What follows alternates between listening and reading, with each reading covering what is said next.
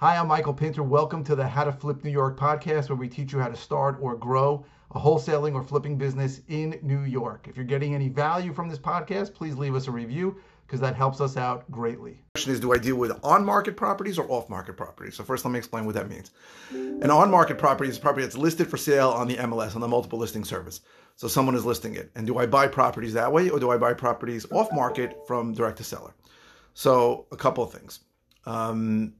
First of all, for the first 4 years I did this, I bought everything at auction. I bought on-market property. So REO, which is real estate owned, which means bank-owned property. Realtors would come to me and say, hey, I have this deal. I'm listing it, but it's a good deal. Come take a look at it. After 4 years, I realized that if I want to wholesale, if you want to buy at a deep enough discount, you cannot really, it's very hard to buy on-market properties. You have to go direct to seller, and that's where I spend my money on marketing direct to seller and getting deals that are off-market. Now, I occasionally do buy a property on the market, but honestly, when a seller says, sometimes a seller will call me and they'll go, hey, I got your postcard, my property's for sale, it's listed. And I will say to the seller straight up, listen, if it's listed, it's probably unlikely that we're going to do business. Now, having said that, it does happen once in a while. So I bought a deal recently. It was listed for about $700,000. I looked at it and I said, listen, you shouldn't sell it to me. I go, just lower the price. And by the way, if you have to think about this, and this is a hard one, so your brain may explode when I say this, but if there's a property that's listed for sale for a long time and not selling, the only reason it's not selling is because the price is too high. Now, that was a hard thing for me to accept, and it may be hard for you to accept now. You might think, well, what if it's in a bad location? What if it's a crappy house? It doesn't matter. There is a price. So if it's not selling, it's because the price is too high. So a seller called me and said, hey, I have this house for sale at $699. I go, listen, I said, if we list it, we're probably not going to do business. I said, really, just drop the price to $599 and you could sell it for around $600 easy. And seller said to me, no, why don't you come see it? I went to see it, started talking. There was an issue. I ended up buying the property for $450,000 and I sold it for $575 soon after.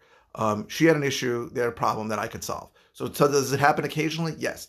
But if you are new and you are spending time on-market properties, you are wasting your time because you are swimming in a red ocean full of sharks.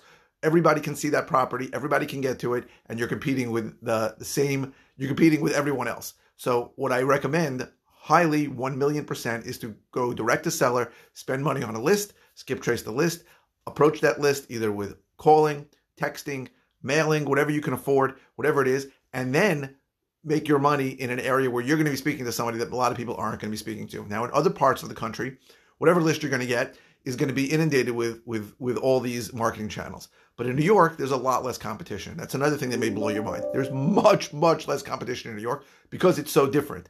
And because there's no way out of the contract, when you get into the contract, there's no inspection contingencies in New York. Inspections get done before the contract in New York, and you have to put down a decent deposit in EMD. So things are different in New York, and a lot of people that go online and say, I want to start wholesaling, and they learn about it, and they learn things that completely don't apply in New York, unless you're learning them here, for me, and then they start and they stop. So I would say, I don't know, 98% of my properties, 99% of the properties I buy are off-market. So I want to go direct to seller. So I tell everybody on my team, if somebody tells you it's listed, tell them, first thing, it's unlikely we're going to do business. Because if you have it listed for sale and it hasn't sold, it's probably not for us. And then if it is, and then they say, no, I'm desperate, or no, I can't wait anymore, or no, this is the problem, or here's a problem, maybe you can solve for me, we'll talk to them. I'm not saying I won't. And I have bought a property that went on market once, I remember. Went on market, I grabbed it the first day, it was crazy underpriced, took it, wholetailed it, and made good money on it. It can happen, but it's extremely unlikely that a property that's on market is going to be a good, that as investors, that we're going to be able to buy a property that's on market, that's listed, for a deep enough discount to make any money. Extremely unlikely. Not impossible. Happens. Told you, it just happened 2 months ago with that situation. But if a seller tells me, hey, it's listed for sale, I say, listen, we're probably not going to do business. If that's the number you want, that's probably not a number I can pay. And I'm very honest with them. And that's the truth. I mean, I tell people all the time. People tell me they want full retail. I say to them, you're interested in listing it? Because I'll list it for them. But if they don't want to list it, or they have somebody to list it with, I'm going to say, and this is what I tell my whole team to say, we're investors. We have to buy at a discount. We have to make money when we buy something. If I buy something at full price and sell it at full price, I'll probably lose $50,000 on it because of my closing costs on the buy, closing costs on the sale, holding costs. So I got to buy it at a significant discount. And I've gone into many seller appointments and I've said to them, hey, This house is great. You're not in a rush. Just list it for sale. Don't sell it to an investor. You're going to leave $100,000 on the table.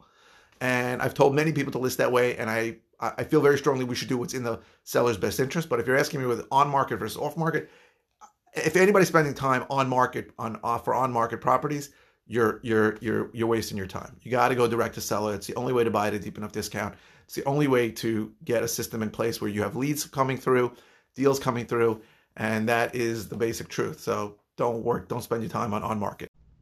Hey, thanks for listening. We really appreciate it. Go to howtoflipnewyork.com for more information about the various ways that I can help you. And again, if you can leave a review, that would really help us out.